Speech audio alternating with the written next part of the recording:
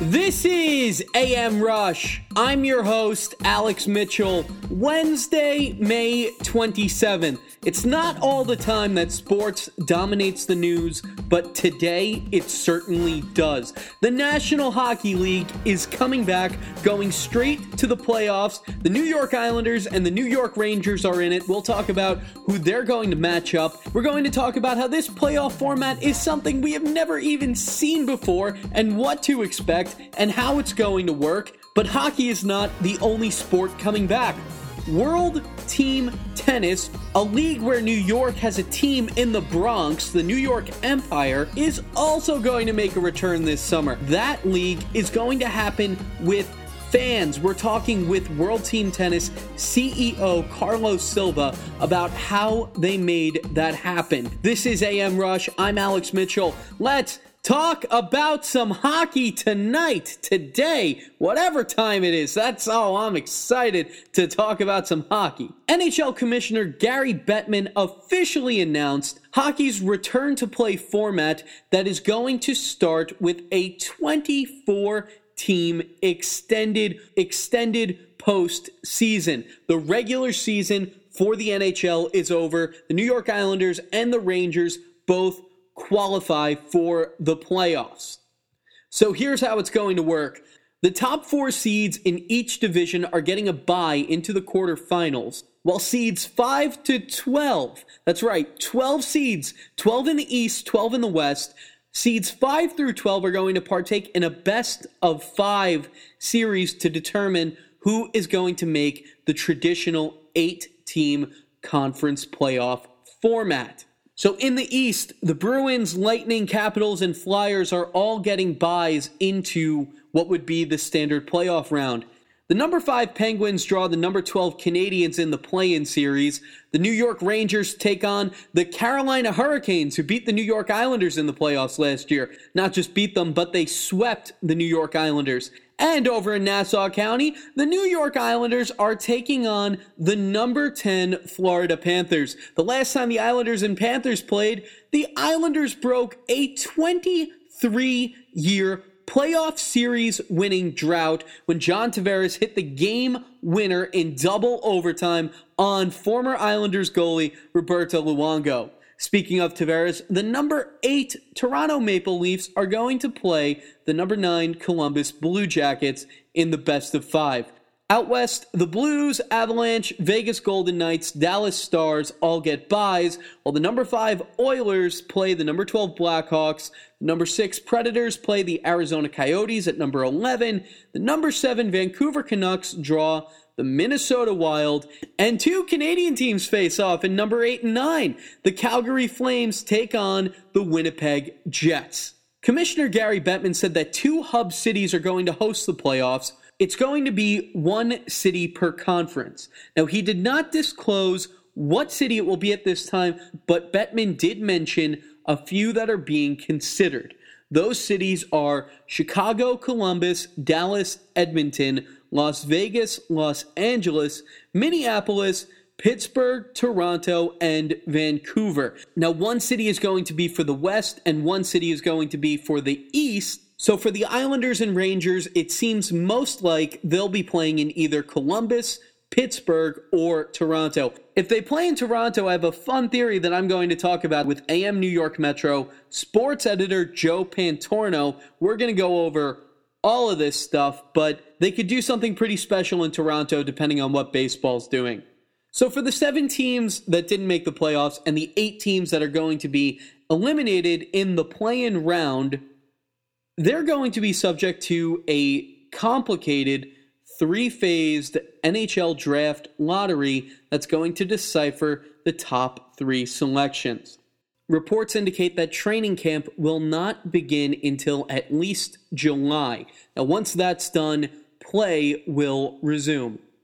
And later today, AM New York Metro sports editor Joe Pantorno and I are going to sound off on what we think is going to happen in this new NHL playoff format, what the Islanders are in store for, what the Rangers are in store for, and man oh man, we're hoping that they could meet up in another round. Now jumping from the ice to the court, World Team Tennis also announced on Tuesday that its summer season is going to kick off on Sunday, July 12th, playing all 66 of its matches through Sunday, August 2nd. It's going to be held at a neutral site called the Greenbrier, which is a mountain resort in White Sulphur Springs, West Virginia, and it features an over 2,000-seat professional tennis stadium. Now, the league also announced that fans are going to be allowed to attend these matches over the summer, but it's only going to be at 1/5 capacity, which will be about 500 people. Now we're going to go to World Team Tennis CEO Carlos Silva, who spoke with me last week as they were ironing out details on how to return. Carlos, we're going to you now. Carlos, some very big news in World Team Tennis. Talk about it. Well, we've been working hard, Alex, and we're getting very close to being able to choose our host city. We've been grinding away, like so many of us have from home, trying to figure out how we get all these great players together on July 12th. And I think we're very close, and look forward to making an announcement next week that we'll have a host city, and we'll be able to play our season with our broadcast partners at CBS and ESPN. And it's exciting. It's really exciting. A lot of work, and we're getting close. We're getting very close to the finish line. So fingers crossed. So talk about the criteria that you and your team at World Team Tennis had determined was fitting for the season to go on. Well, it's a great question, and there's a whole slew of criteria, but there's really only one criteria that matters, because all the others are irrelevant if, as I like to say, the open flag isn't waved. So the first thing that has to happen is the open flag in that state has got to be waved by the governor, the city, and others that where the venue and complex would be. And so we've been tracking, just like all of us, the nation beginning to open here over the last kind of week to 10 days. And so that opening is now happening in a bunch of states. We targeted states that we felt would be more likely to be open, and we've targeted some states where some sporting events have already happened. And so, like all of us, we're kind of all reporters, every day sort of tracking and monitoring what's happening in the world, but then in the sports world. And so, that's really the first criteria. The second criteria is that it's safe, but, certainly we're relying on the state to not open if it's not safe. So in a way, that's a little bit built in. And then, understanding the venue capabilities, the hotel and accommodations, how we will feed the players and take care of them, as well as the staff, both on the league side as well as the production side. And then how do we handle transportation for all of the players? We've been on a number of calls with the White House task force on both medical and sports. And, we're still trying to understand, what will happen with some international players and how we deal with international players. But, certainly even for players that are in the U.S., getting them into the city and making sure that, the pickup and the transport is safe and clean, and all of those things are also, on the criteria list. So for people that are going to be tuning in to World Team Tennis for the first time this summer, obviously we're all stoked not just to have tennis back, but just a light at the end of the tunnel. Who are some of the athletes that they can expect to watch that they may not have known about? Well, I mean, if you go back to even before we got into a COVID-19 world, you go back to February and early March, we had already announced some amazing players that joined the team, from, Sloane Stephens to anchor the Chicago team, the Bryant brothers and Sam Querrey in Las Vegas, Stevie Johnson out in Orange County, along with, Dimitrov and the Skupski brothers were both in, Sophia Kenin. I mean, the list is so long. I'm just sort of thinking off the top of my head, but, from Grand Slam winners to the greatest doubles team in the history of the sport, and more. And then I got to tell you, Alex, since the last 30 days, 45 days that we've all been trying to figure out the world, with tennis now, off officially from, the ITF, the ATP, and the WTA till August 1st, and our season starting on July 12th.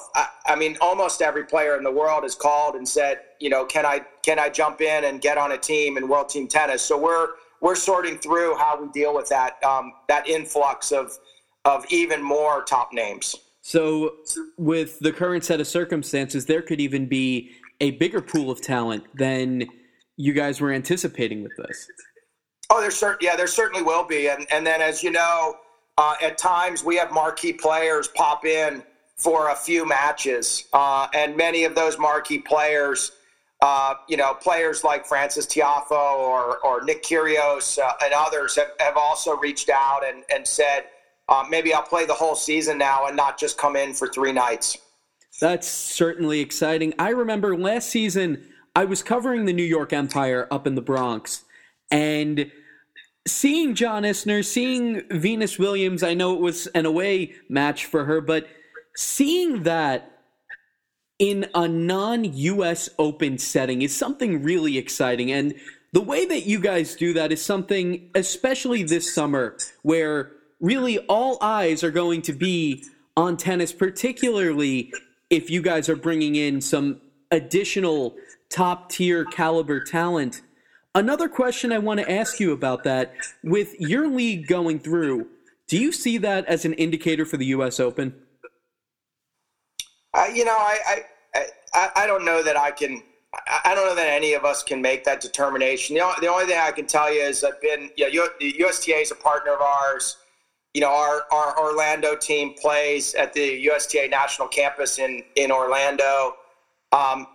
That what I can tell you is what I've heard from a number of the executives there, going all the way to the top, is that they're going to do everything they can to try and play. Many things are out of all of our control, but I do know they're going to try and figure it out, and until they can. And by the way, it was no different than us. I mean, as I've said, many times, it only takes about 30 seconds to cancel something. You send an email and you send it out to everyone. So you can always do that if you've explored every single option, and that's what we did. And I think that's what everyone's trying to do. I'm sure, all the majors have done that, and certainly with the U.S. Open being the next major that's on the docket, they all want to play, so they're going to do everything they can to try and play.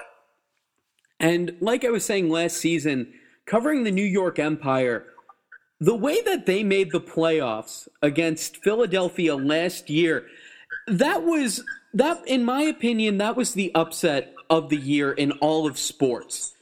In your league, you get some of the most exciting matches, and so many people are going to have the opportunity to watch them now over the summer.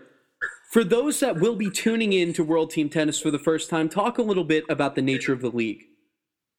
Well, no, you're right. It was super exciting. I talk to Luke about that all the time, and they got into the finals, and the finals was also, incredibly tight. And they had a lot of, both teams had a lot of chances, both New York and Springfield. Look, I think it is what's so great about World Team Tennis, and that, the format works. It's great having men and women on the court together. Men's singles, men's doubles, women's doubles, and then mixed. It's interesting the way the coaches mix up the format of which matches play in which order. But for the folks that don't know, the thing that's interesting about World Team Tennis too is that it's cumulative scoring from set 1 to set 5, and you've got to continue to win games. So losing a set 5-1 is really bad, but losing a set 5-3 or 5-4 is not so bad. And you can easily recover from it. And so it really does keep both teams in the match till that 5th set, and it just creates a lot of excitement. And certainly with no ad scoring that we've always played, I just feel like every 30-15 or every 40-15 point is still massively important, because you don't want to get to deuce and have to play that decision point, because it's easy to get broken on a decision point. It's just 1 point. You double fault. The returner makes a great return, whatever it might be, and then you've lost the game. And it does create quite a bit of excitement. I think it's a great format. And this is your second year coming in as CEO for World Team Tennis. Obviously, this is a set of circumstances you were not expecting, particularly so early in your role in this. But what did you learn from last year's season that can help you adapt to going forward with this summer? I've been a fan, and I've known Billie Jean and Alana and Mark Ein and a number of the other owners over the years. So and living in Washington D.C., been to many Washington Castles matches over the years. So I was already a fan, which makes it easy. And obviously tennis has been such an important part of my life too. I think what I learned in 2019 is that you need to keep building the audience. I think we had great broadcast partners in 2019 with CBS and ESPN. I think more than ever, you realize how great the format is and how much fun the players have. You don't always see professional athletes having a good time and also competing hard. Sometimes you do, but not always. And I think it just really made me happy to see how much these individual athletes enjoyed being in a team setting. And it felt much more like an NBA team or a football team or a basketball team or a soccer team because, high-fiving and cheering their teammates on and trying to help them, get a win. And I think that's always been the case for World Team Tennis, but I think getting the exposure and helping everyone understand that this is a great format for tennis. And look, you just got to continue to build the audience and continue to expand in new cities, which we did in 2019. And, unfortunately, we expanded in Chicago in 2020, and we won't be able to play in Chicago as we, look to one host city in the 2020 year. But, we'll get back to it, and I think all of the cities are also going to support their teams.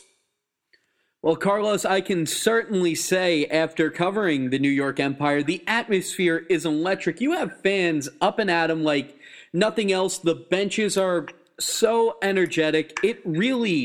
I say that World Team Tennis was one of New York City's best-kept secrets, and now it seems like the secret is getting out, and I can't wait for this season. It's awesome that you guys are able to put on a year, and 2021, when hopefully fans will be able to attend in their home cities, that's going to be something else.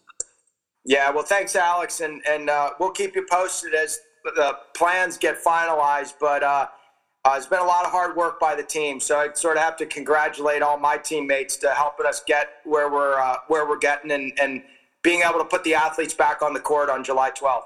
Absolutely. Carlos, before I let you go, anything else you want to say about World Team Tennis? No, just that I've got the best job in the world, so I'm thankful, and I hope everybody's safe, and things are going to hopefully, continue to improve every single day, and we look forward to having you guys enjoy our great tennis on July 12th. Of course. Carlos, thank you for coming on amRUSH today, and I have to say, let's go Empire. Thanks a lot, Alex. Of course. And that was amRUSH. I'm Alex Mitchell. Oh, this is exciting. I would do just about anything for an Islanders-Rangers playoff series, and I certainly want to check out the New York Empire getting back in the New York groove, too.